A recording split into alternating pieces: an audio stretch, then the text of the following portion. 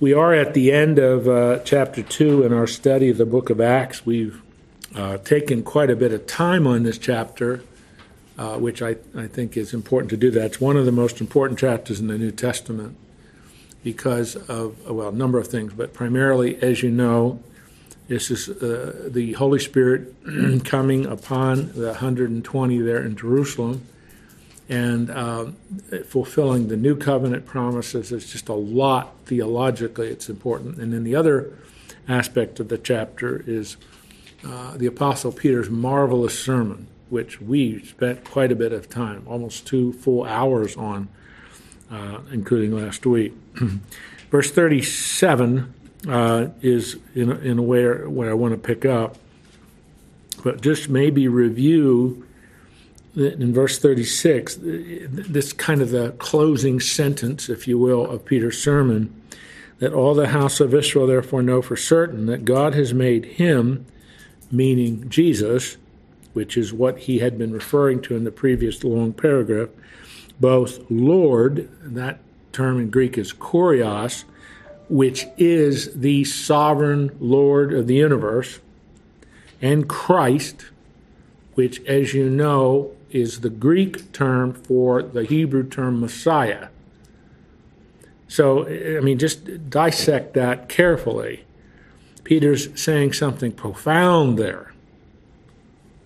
That because he is exalted at the right hand of the Father, which is what Psalm 110 states, and Peter just quoted that, because he is now the exalted one, finishing his work, death, burial, resurrection, and ascension.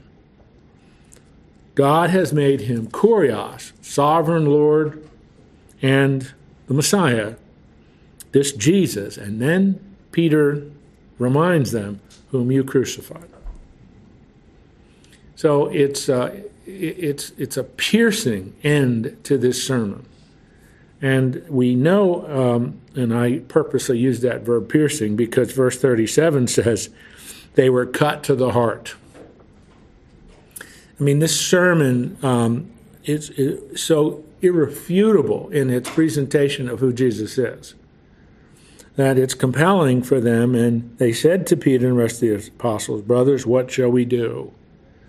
And so Peter responds, Peter speaking again for the larger group, repent and be baptized, every one of you, in the name of Jesus Christ, because of, or on account of, or on the basis of the forgiveness of your sins. That is the correct way to translate that preposition.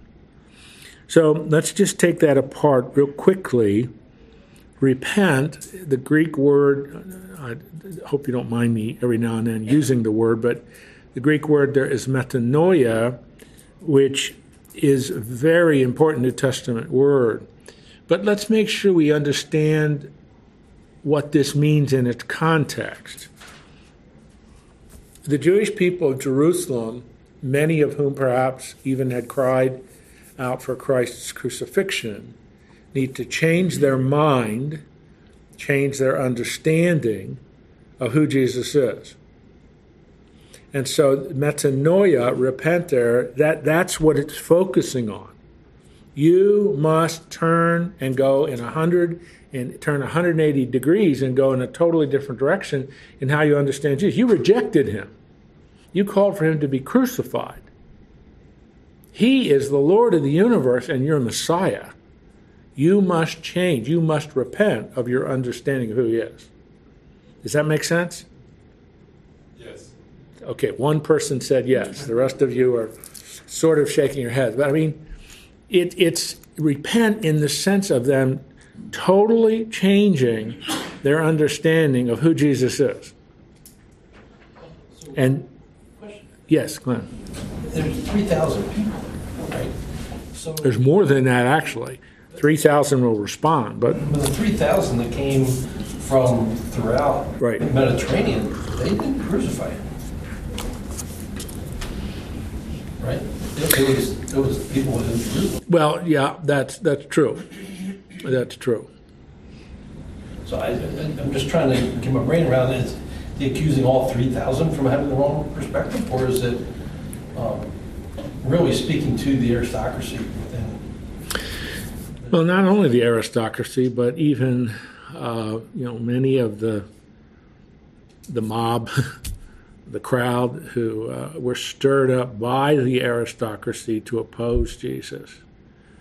I mean, you're asking a very good question. You really are. But Peter's words are directed, when he says, "Whom you crucified," are in verse 36, are directed at the people who actively participated in the conspiracy to have Jesus killed. But in a larger sense, because remember, many of the Jews that were in Jerusalem at Passover, which is when Jesus was crucified, were the diaspora Jews. And many of them may have actually participated in the opposition to Jesus. I mean, you're asking a question that when you start to get very specific outside of the Sanhedrin is very difficult to nail it down. So you speak more to the mob mentality then? Yeah. I mean, yes. Because this is one of the and you're just asking a superb question, Glenn. I mean, you really are. Because there were maybe this is almost too simplistic, but there were three groups of Jews in Jerusalem in Passover through maybe Pentecost, in that holiday feast time. One would be the Galilee Jews, the Jews who had followed Jesus, because remember his Galilean ministry was about 2 years, had followed Jesus, and many of them followed him as he made his way from Galilee down to Jerusalem. They followed him. They were with him. Many of them probably were a part of the group that were along the streets as Jesus is in what we call Palm Sunday, the Palm Sunday Road. If you go to Jerusalem, I can show you where that is, that route. And many of them would have been a part of that because they're excited. They've been following Jesus. They believe who he is. They believe he's the Messiah.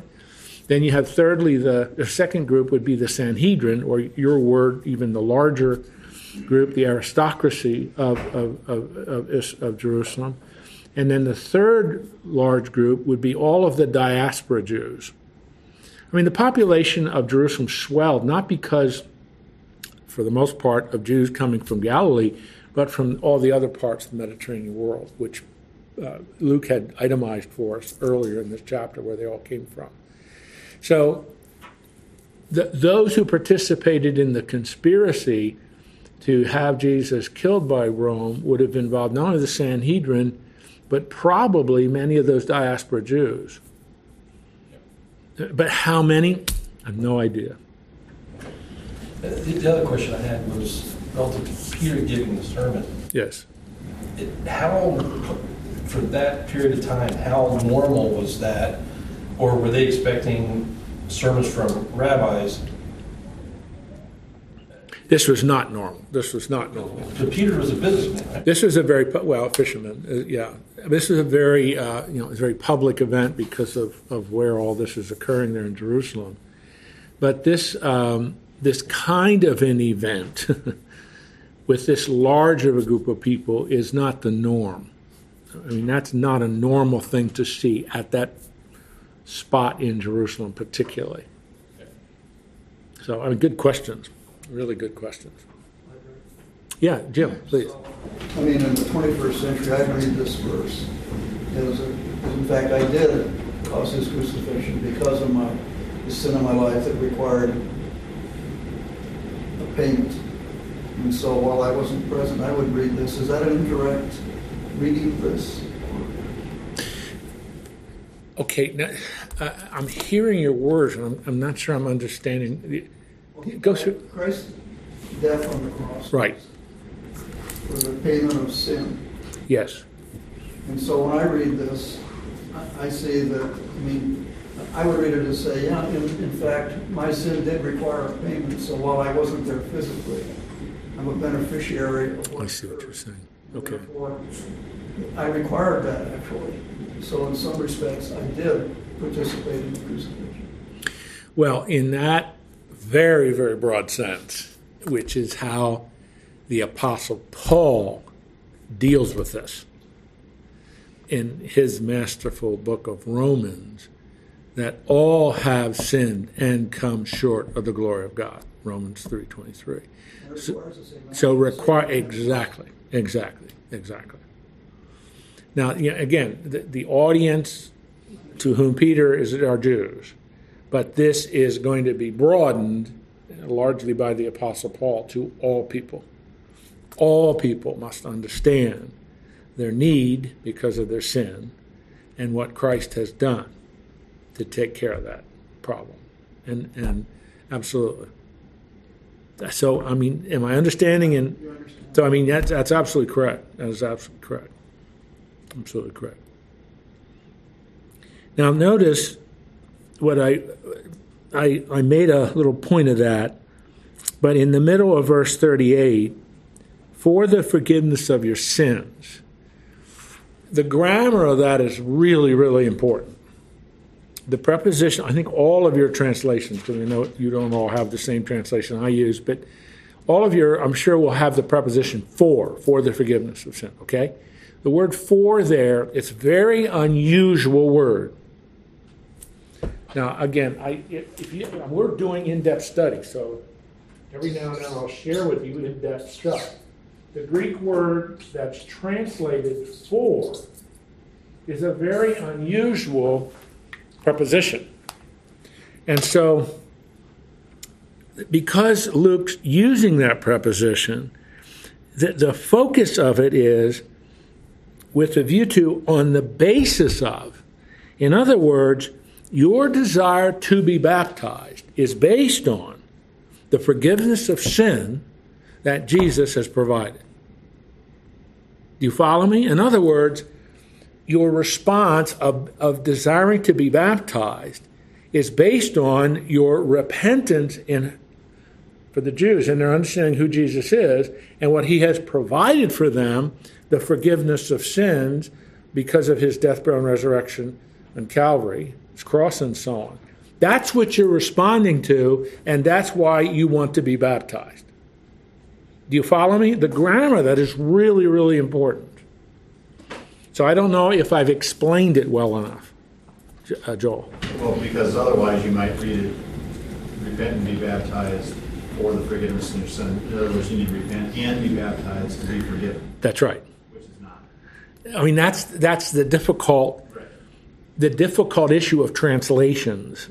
When you bring it into another language, how you phrase it can be easily, I guess I'll say, misinterpreted and therefore misapplied. So the word baptism as a noun or baptize as a verb always means one thing, either literally or figuratively. You're identifying with something.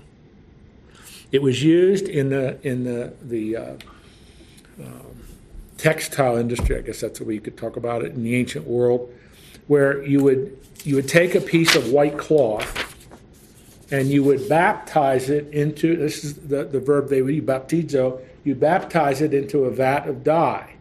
And it comes out of that vat of dye identified now with a new color. Do you understand what I'm saying? That white piece of cloth has been baptized so that it's now blue or purple or whatever the color of the dye is. So to be baptized means you are identifying with something. Paul will write in 1 Corinthians chapter 10 that Israel was baptized into Moses in the Red Sea. And you'd think, what? Moses was holding a baptismal service in the Red Sea? Now, you're supposed to laugh at that. That's supposed to be a joke. I mean, no. What does that mean?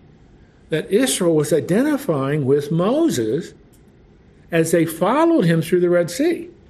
Because God said, I'm going to part the Red Sea, etc., so you walk through it. And so, notice how he puts this. Baptize in the name of Jesus Christ.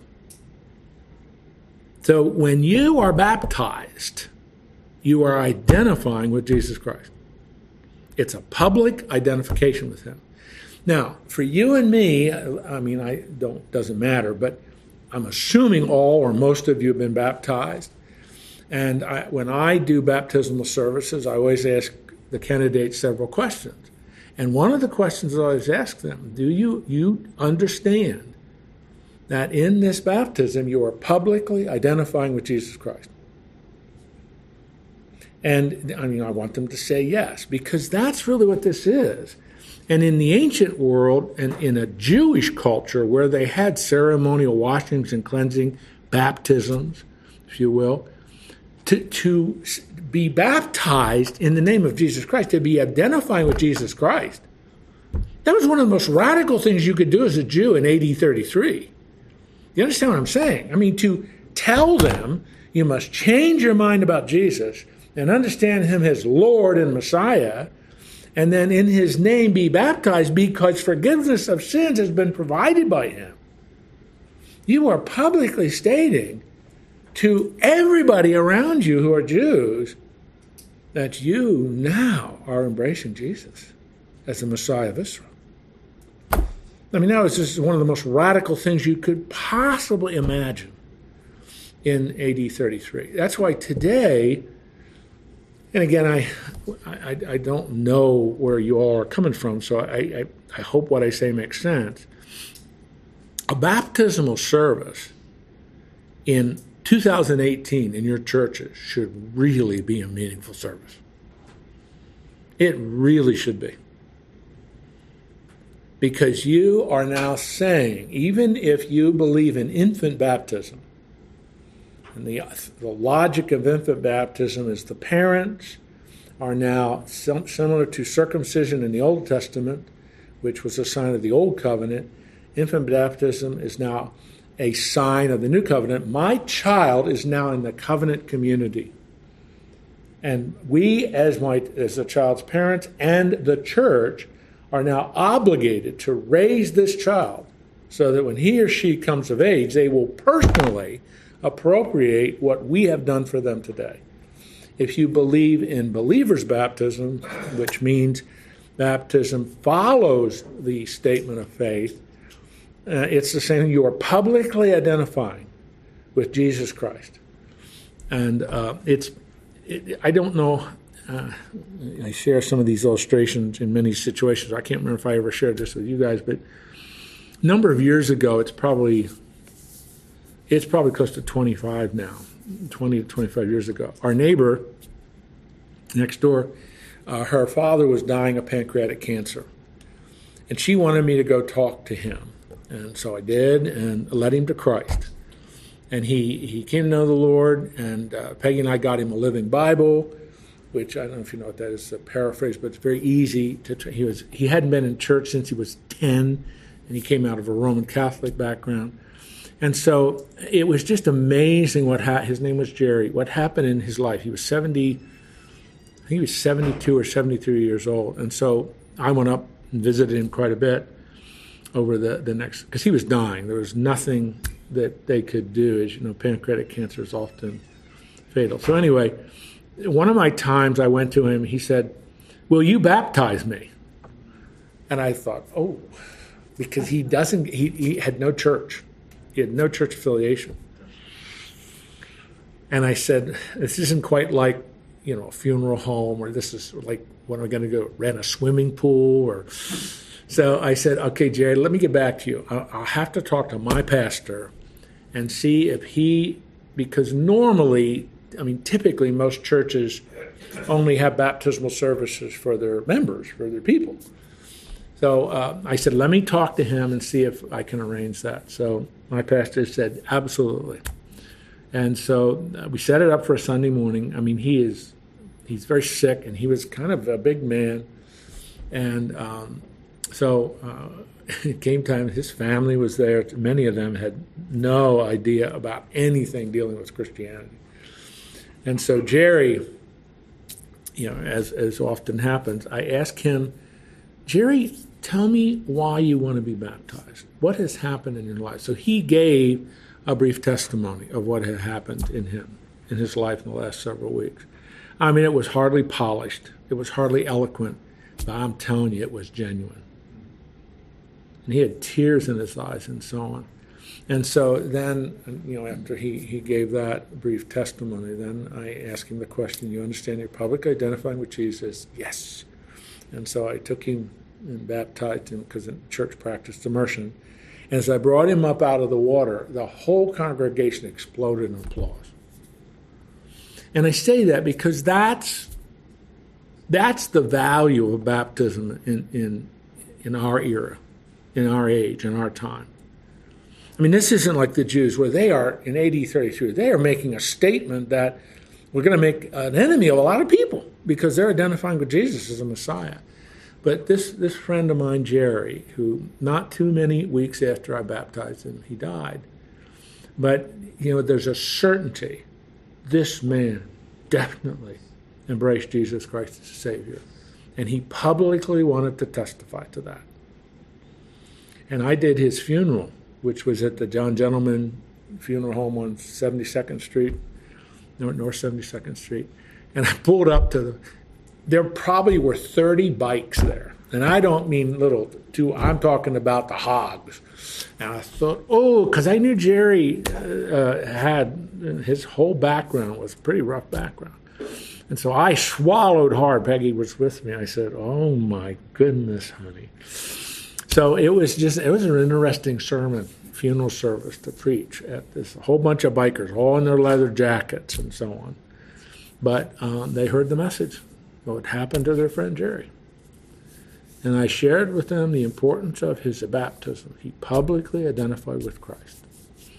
And a lot of them came up to me after that little service and just said, thank you for sharing this about our buddy. So you have no idea. I have no idea what happened in the lives of those people. That was an illustration. Pardon me, it took a long time to do that. All right. Any questions about the grammar of verse 38?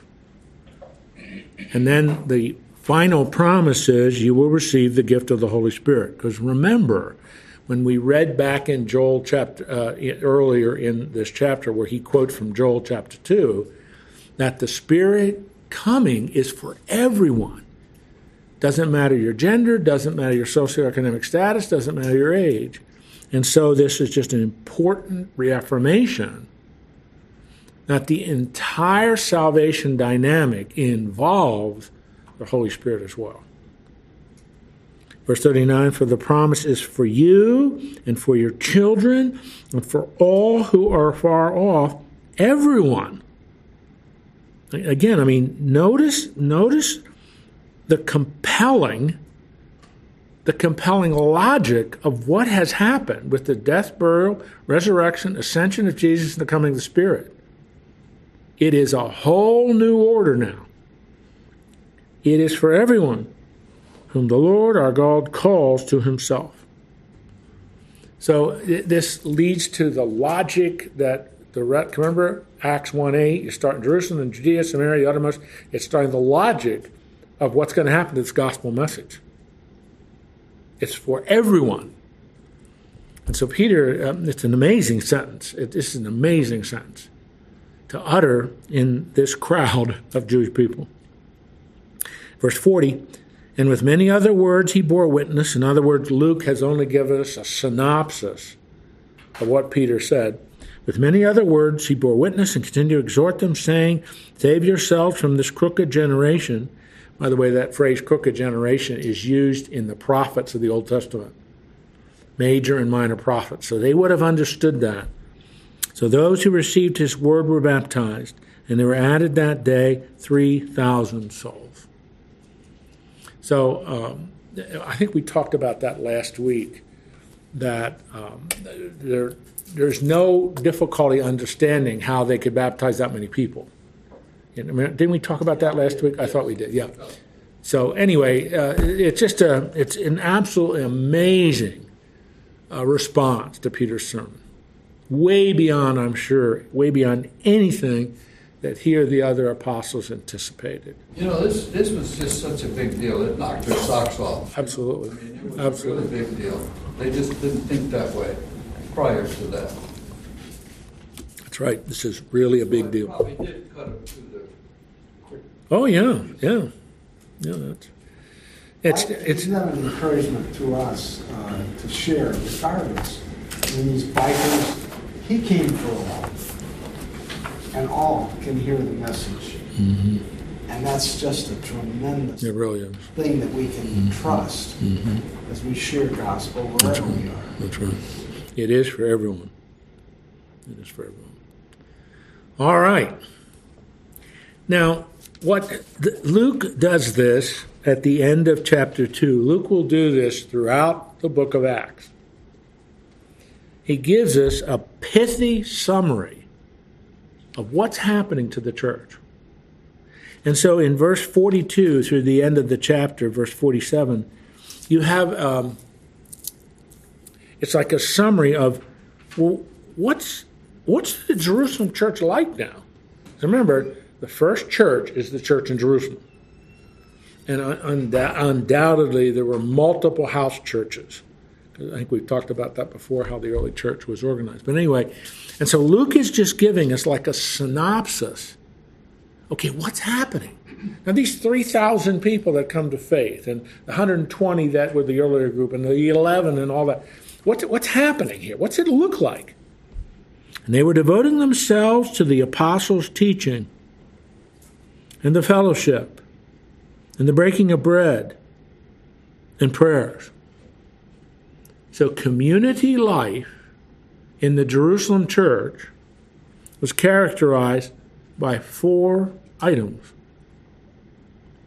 The teaching of the apostles.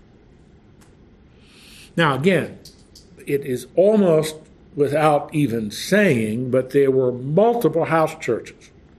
There isn't the Jerusalem church, just south of Temple Mount. And there wasn't a church. There are churches, but you speak, as a collective noun, the Jerusalem church. And the apostles undeniably would have had various responsibilities over these house churches. And so, devoting themselves to the apostles' teaching, it is not a coincidence that that's item number 1. Sound doctrine produces godly living. And so these apostles' responsibility is to show all of the Old Testament prophetic connections being fulfilled in Jesus. Because they're not preaching from Acts or Revelation or Hebrews. Those books haven't been written. This is AD 33. This is May of AD 33 now. I mean, this is only weeks after Jesus. So what are they teaching? They're teaching the prophetic fulfillment of the Old Testament in Jesus. And the fellowship, the Greek word there is koinonia. They are fellowshipping together, breaking bread. That can mean, and probably does mean, just sharing meals together. It may also, of course, involve the Lord's table and prayers. They're praying together. And so Luke just gives us a very significant, pithy, short, one-sentence summary of what is this fellowship doing now? They gather to hear the apostles teach. They gather for koinonia, for fellowship, sharing of meals, probably the Lord's table, and prayer. And all came upon every soul, and many wonders and signs were done through the apostles, and all who believed were together, had things in common. Now, this isn't Christian socialism, Christian communism. It's just, this is a voluntary sharing. Because listen, as these people come to faith in Christ, and these are all Jews right now, they're now going to be somewhat ostracized. They're not going to be accepted. And so now the need is greater because of their faith, and now they've, in many cases, that can even happen today. In many situations, your parents, if you come to faith in Christ and you're an Orthodox Jew, they disown you. They don't want anything to do with you. And so it would not be unusual for this to happen. So how they mean? In verse 45 says they're selling their possessions and belongings and distributing the proceeds to all as any had need. Because to come to faith in Christ and publicly identify with Christ as a Jew in Jerusalem in AD 33, you're going to pay a price for that. You may lose your job. Your family may disown you. I mean, Luke doesn't go into, but we just know that. And so this voluntary selling of possessions to meet human needs. In verse 46, and day by day, attending the temple together, breaking bread in their homes, they received their food with glad and generous hearts, praising God and having favor with all the people. The Lord added to their number day by day those who were being saved. Now here Luke doesn't tell us a number. He just says day by day the church in Jerusalem is growing. This is a caring, sharing community of believers. Internal fellowship, intimacy, focusing on the Word of God. Now you'll see this as we go through the book of Acts. Luke will do this occasionally. He'll give us a quick summary of what's happening to the church. What's happening to the church? What's happening to the church? This is the first of many. Got it? Yes, Glenn. Yes. That had to absolutely freak out the temple, that they're not going to the rabbi, they're not going to the temple, they're worshiping Moses. Absolutely. I mean, this is this is fairly familiar to us because we've read and studied the book of Acts. But you were absolutely right. Freak them out. This is so radically different than anything else you would see in AD 33. And it's an amazing demonstration of what God is doing when Jesus says, I will build my church. You start in Jerusalem and go to Judea, Samaria, and this is where it starts. So that's what Luke is doing here. He's giving us an account of the founding and now, as he's commented, the growth of the Jerusalem church. Jim, how does modern day Jewish people deal with their wrongdoings, sin, the Orthodox Jew today? We know Christ died for ours. How does the modern day Orthodox Jew deal with his wrongdoings, sin? That's one of the real struggles of modern day Orthodox Judaism, because there's no temple, there are no sacrifices, there's no priesthood, and all of that. It's largely, okay, I have sinned, God, I confess that I have sinned, and I promise not to do it again. I mean, the Psalms, the prophets talk a great deal about sin. You can't ignore that. It's all through the Bible, all through the Old Testament, because obviously they don't read the New Testament. And it's the kind of mindset. What I must do now is I must work harder in pursuing my faith of Judaism to please God, because I've displeased him. So what does work harder mean? I'm going to be more meticulous in keeping the commandments. I'm going to be more meticulous in keeping the Sabbath. I'm going to be more meticulous in my kosher diet. I mean, I'm not doing enough. And so when I do that, which I think is displeasing to God, I promise not to do it again, and I'm going to work harder, God. I'll work harder now. I mean, I'm not sure any Jew, Orthodox Jew, would say it quite the way I just said it, but that's in effect what they're doing. It's a works righteousness. I've got to work harder in pursuing my keeping of the Ten Commandments and the Sabbath and all my rabbi is telling me I must do. Because if I don't, I'm displeasing God. Like back to the traditional old Jewish law. Exactly. Exactly. Exactly. And I have to be careful because I want to. Have any of you seen Fiddler on the Roof? Yeah, I'm sure. You know Fiddler on the Roof, that musical? Okay. If you listen, despite all the humor and the singing and all the stuff that's a part of that wonderful musical, if you listen carefully to the language of Tevye, he really represents the dilemma of the Jewish person. Without the temple, without sacrifice, without priesthood, and so on. For the most part, it all boils down. What's the favorite word that keeps popping up throughout the musical? Tradition.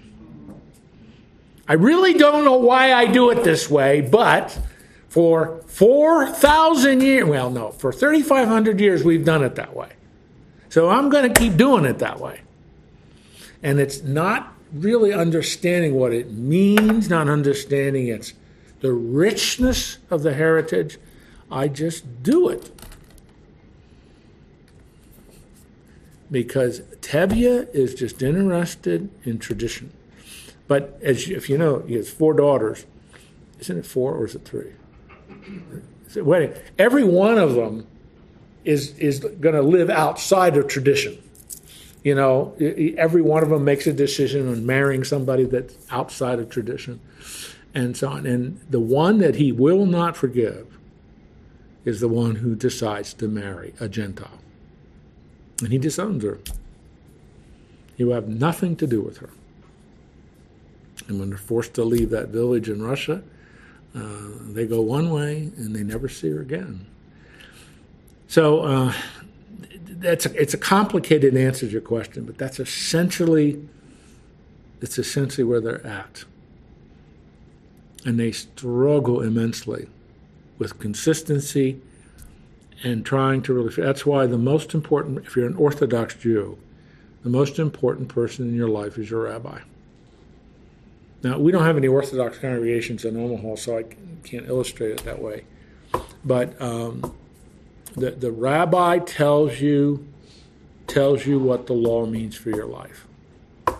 And so the rabbi then explains to you when and where you can use your cell phone, and whether or not you can use your cell phone on the Sabbath, and I mean just all of those things, because modern technology has thrown much of Jewish tradition in the wind. It's very hard for them to be consistent when it comes to how they observe the Sabbath with all this modern technology. Because if I pick up my cell phone and I dial in, or I check am I working? Because in the Orthodox Jew, you cannot use an elevator on the Sabbath. That's work. So, I mean, it's just that kind of, and I think you would agree the spirit in which I'm using this word, but that's ludicrous. That's a ludicrous application of God's holy law. But that's, anyway, you were going to ask. I was just thinking about actual forgiveness and a ritualistic forgiveness by going through a certain procedure. That's a good way to put it, ritualistic forgiveness. That here we have these people who are heartfelt, recognizing in their spirit that they have in fact crucified their Messiah. And that's why they are coming to him. And this is felt spiritually within their being, their spiritual beings. Whereas the traditional Jew that you're talking about, the Orthodox Jew, he goes through a procedure perhaps of forgiveness, but internally, how does that, I don't see how that can register in his spirit if in fact it isn't forgiveness from God, but it's more forgiveness within the concept of the Jewish faith, rather. Well, I think the greatest challenge in approaching God in that way, what I do merits favor with him, is you have no assurance you've done enough. So whether you're talking about a Muslim or a Hindu or a Jew in Orthodox Judaism, you have no assurance that you've done enough, or that I've done it perfectly. And so you're always hanging, if you're very serious about it, always hanging over you is, maybe I forgot to do something, or maybe I didn't do it right. So God is really displeased with me. And I say that because if you know anything about the agony of Martin Luther before he came to faith in Christ, that he took seriously what the church was saying to him. That salvation is a cooperative effort between man and God, and you have to do. God will infuse a little grace to you, and you must then work. And Luther would say, I haven't done enough. The German word is Anfechtung, and that's where Anfechtung is impossible to translate from German into English, but it's an overwhelming anxiety, and that was Luther. He just, until he came to faith in Christ and really understood what Christ had done for him, he had no peace and no assurance and no certainty that he'd ever done enough. And he'd be in the confessional, I'm just reading a book right now, but it's comparing him and Erasmus. Don't worry about who he is. But anyway, just commenting on how these two individuals dealt with sin in their life. And until Luther came to faith in Christ, he was in agony over his sin. He would be in the confessional in that Augustinian monastery where he served for a while. Sometimes he was in that confessional for 4 hours. Every 24 hours, they were to go to the confessional. Can you imagine? 24 hours, and 4 of those 24 hours, he's in a confessional confessing the sin he did the last 20 hours. And he left. He writes this. He left. He forgot something. And all his peace and all of his certainty was lost. Is that how Jesus wants you to live? Romans 8:1 is one of the most important verses in the Bible. There is therefore now no condemnation to those who are in Christ Jesus. Christ paid it all. It's by grace through faith you're saved, not of works, lest any man should boast. And so any worldview or any religion that puts the onus on you to merit the favor of God, I'll use a strong word, is heretical, because you're never going to do it. Never. And that's that amazing, amazing truth of biblical Christianity is Jesus paid it all to him I owe. The words of an old hymn. Now, in answering Fred's question, I just preached a sermon, so I'm sorry. Let's move into chapter 3. Now, what I would like to do,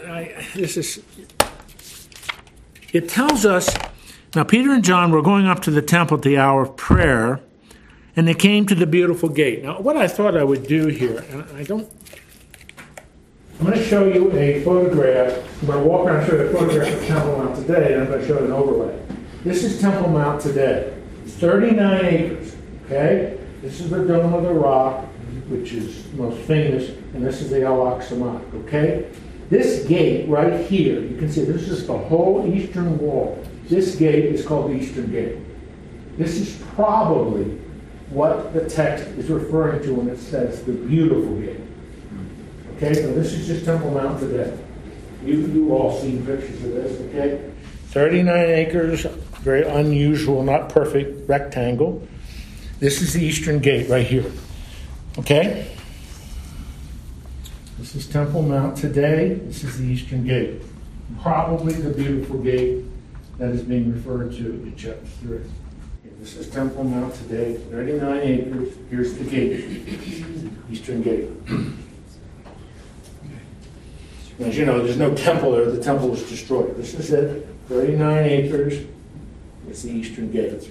Now, what I'm going to do is I'm going to put an overlay. This is what the temple would have looked like at the time of Acts 3. Here is that gate, and this is the temple. Okay? This is the gate, probably the beautiful gate. And this is called Solomon's Portico. We're going to see that referred to in the text. Now, that's not one of the gates into Jerusalem, am I right? No, this would be a gate into the temple. Just to the, yes, correct. And actually, you would get into Jerusalem too. Yeah. But this is the gate, this and the southern gate down here, specifically that's the temple. This is what it would look like in Acts 3. Here's the temple, this is the gate. And this is Solomon's portico, right here. We're going to read about that. This is that same, this is temple here, here's that eastern gate. Is that a moat? What? This is the gate right here, right? This is the gate. This is- No, this is that bridge. Yeah. This is the bridge. Is it sealed up? Yeah, that's it. It's sealed up today. That's correct. A Muslim caliph sealed it up and put a Muslim. And this was just open space? This is all open space. This again is this is a bridge. They had constructed a bridge, which is what Dave was asking. From this, Mount of Olives would be over here. This is looking from the west, but the east Mount of Olives over here. And this is the bridge because this is a very deep valley. This is a kid in Where Solomon's working? Solomon's portico is all along here. Oh. This is Solomon's portico. This is what it looks like today. Here's the gate. This is the temple. Okay. And this is Solomon's portico, all along the east side. And this is the temple. Here's the gate. I just wish we could get on a plane now and take you We're all over. ready, Jim. You know that, right? We're waiting for you to say okay. My next trip is Field trip. That's another conversation. Keep going. Verse 1. And Peter and John were going up to the temple at the hour of prayer, the 9th hour, which would be 3 o'clock in the afternoon. Now, just think about this for a minute.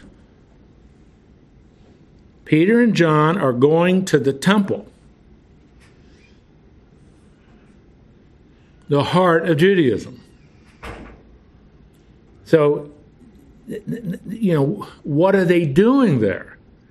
They're giving a witness as to who Jesus is in the heart of Judaism. And a man lame from birth was being carried, whom they had laid daily at the gate of the temple that is called the Beautiful Gate. Again, probably the eastern gate that I pointed out. And Rob showed he got a picture on his phone. That gate is walled up today. A Muslim caliph walled it up centuries ago and put a Muslim cemetery in front of it. Because he'd heard that Messiah is going to come back and go through that gate, and no Jew would ever walk over a cemetery. So it's just an interesting piece of historical. It has nothing to do with this text. So, daily laid at the gate to ask alms of those entering the temple. So, in all likelihood, if this man has been lame from birth and was at the gate asking alms, is this the first time he was there? Nah, it's doubtful. This was probably, it says he was, it's whom they laid, that's passive voice. Somebody's laying in there. Relatives, friends, we don't know. This is how he existed. You know what alms are, don't you? Alms giving to the poor. Verse 3, seeing Peter and John about to go into the temple, he asked to receive alms. Alms for the poor, and something like that. Verse 4, Peter directed his gaze at him. That is a great translation. That is a great translation. Directed his gaze at him. It's not a kind of temporary look. He gazed and he stared at him and said, "Look at us." Because typically, I mean, in the Middle East today, I mean, there are beggars, people asking for alms everywhere. You see them everywhere. And most of the time, their head is never up. They're never looking like this. They're just sitting there with their little cup.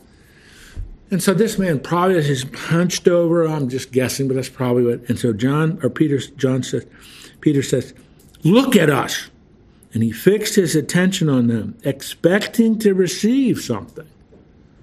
But Peter said, "I have no silver and gold, but what I do have I give to you. In the name of Jesus of Christ of Nazareth, rise up and walk.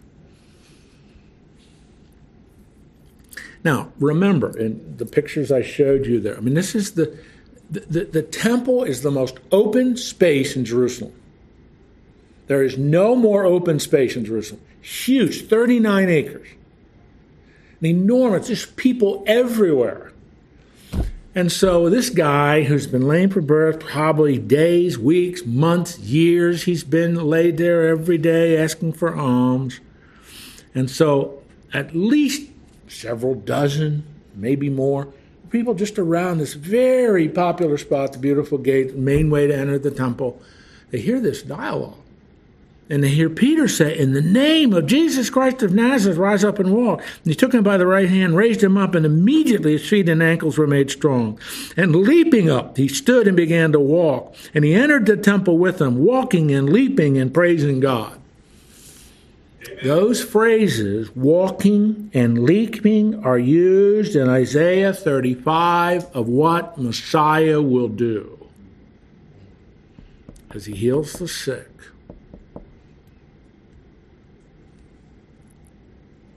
So this is a messianic miracle. When my kids were in Sunday school, and maybe some of yours, you might remember this, they learned a song. He went walking and leaping and praising God, walking and leaping. Do any of you remember that with your kids? Nobody does. Okay. Well, anyway, my kids learned that song, and if Peggy were here, she would sing it better than I do. Verse 9, and all the people saw him walking and praising God and recognized him as the one who sat at the beautiful gate of the temple asking for alms. And they were filled with wonder and amazement at what had happened to him. Jesus is working through his disciples to do messianic miracles, to bring Jews to faith. There is no explanation for what just happened to this man. This guy was one, just the language of verse 9 and 10. This is a guy that everyone recognized him because they saw him every day at the beautiful gate. Now he's running around Temple Mount, leaping and praying. He's not just walking, he's leaping. You know what leaping is, don't you? Praise God. And yeah. So something has happened. And so what is going to happen is Peter is going to launch into another sermon. Verse 11. While he clung to Peter and John. That's a great translation. I mean, he doesn't want to leave their side. He owes everything to them. He's clinging to them. All the people, utterly astounded, ran together to them in the portico called Solomon. And that I pointed that out. That's portico. It's like a walkway, the whole way along the eastern side, as I said here. This whole eastern side is called Solomon's portico. So, you know, it's just the huge crowd, there's throngs of them. And when they saw it, and when he saw it, meaning the crowd coming, he addressed the people. Men of Israel, why do you wonder at this? Why do you stare at us as though by our own power or piety we made him walk? Now I want you to notice verse 13. Peter carefully chooses his words. The God of Abraham, the God of Isaac, the God of Jacob, the God of our fathers. Now, you're a Jew. It's it's May something, AD 33. And you hear somebody on the temple at Solomon's portico along that eastern side speaking of the God of Abraham, God of Isaac, God of Jacob. What kind of language is that? It's the language of the covenant, isn't it? This is the Abrahamic covenant. This is the language, our God, our covenant-making, covenant-keeping God, the God who made all those promises to Abraham, Isaac, and Jacob, the God who faithfully said that through you, Abraham, all people will be blessed. The God of Jacob, the God whom God broke him in Genesis 32 of all self-sufficiency and manipulation, changed his name to Israel. The God of our fathers glorified his servant Jesus, whom you delivered over and denied in the presence of Pilate, when he had decided to release him. But you denied the holy and righteous one, and asked for a murderer to be granted, and you killed the author of life, whom God raised from the dead. Now, Peter, he did this earlier in the Pentecost sermon, but I want you to notice something about these verses. These are words you ought to underline or put a check or something.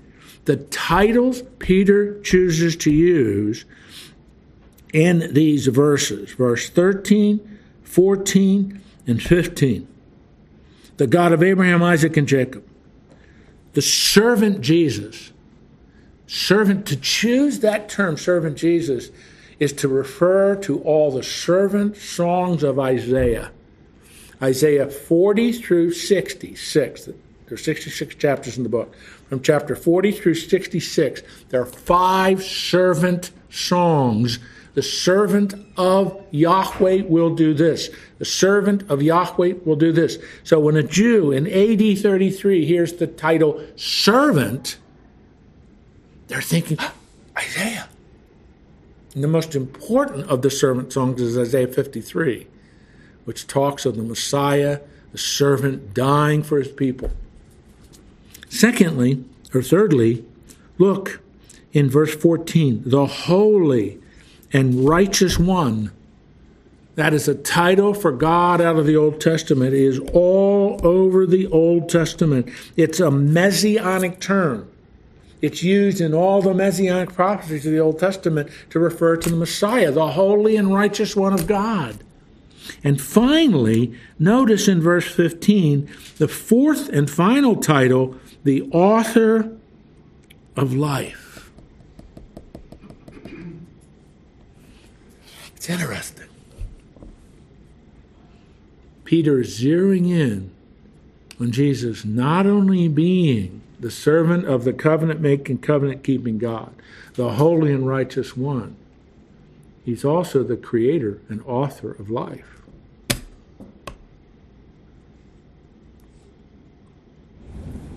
Referring to Jesus. Referring to Jesus. Those two verses, 13 and 14, are loaded with theology. But the theology of the Old Testament, the theology of the Old Testament presentation and understanding of who God is. He's a covenant-making, covenant-keeping God, the God of Abraham, Isaac, and Jacob. His servant, the Messiah, will die for his people's sins. He's the holy and righteous one who will manifest and show God's true character. And he's also the author of life. That is an amazing synopsis of the theology of the Old Testament. Now, I know we don't get excited about biblical truth in this class, but those two verses just summarize the power in the name of Jesus. This is who he is. And Peter says, whom God raised from the dead. To this we are witnesses. Who's the we? Well, at least the apostles, at least the 11. We saw this. We saw him crucified. We saw him resurrected. We spent 40 days with him after he is resurrected. We're witnesses to this. In his name, by faith in his name, has made this man strong whom you see and know.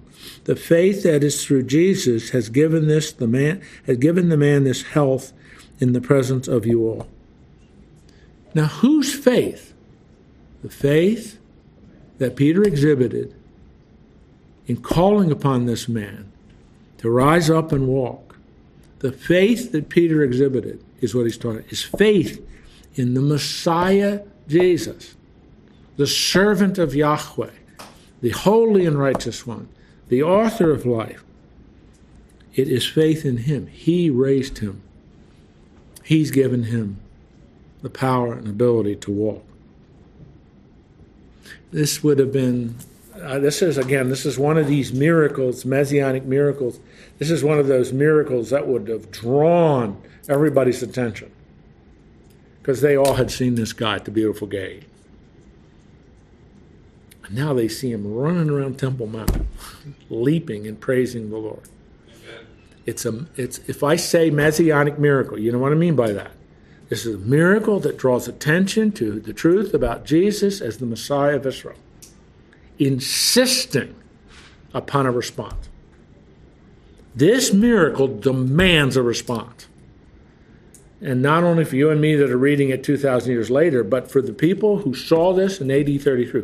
This demands a response. You can't ignore this. So what are you going to do with this? And it causes Peter to launch into a fantastic sermon, which, if you want to hear about this sermon, come back next week. That's ideal. I hadn't planned to end right there, but it's the perfect way to end. So tomorrow we will deal with this. It's another majestic sermon, incredible sermon of Peter, and what he and how he lays this out and how he presents this. It's just it's amazing. But that's going to get him in trouble, because chapter 4, Peter and John have to go before the Sanhedrin, because the Sanhedrin isn't really interested in these kind of miracles. So anyway, all right, I'm going to pray, and then we got to get out of here. Thank you, Lord, for a good study this day.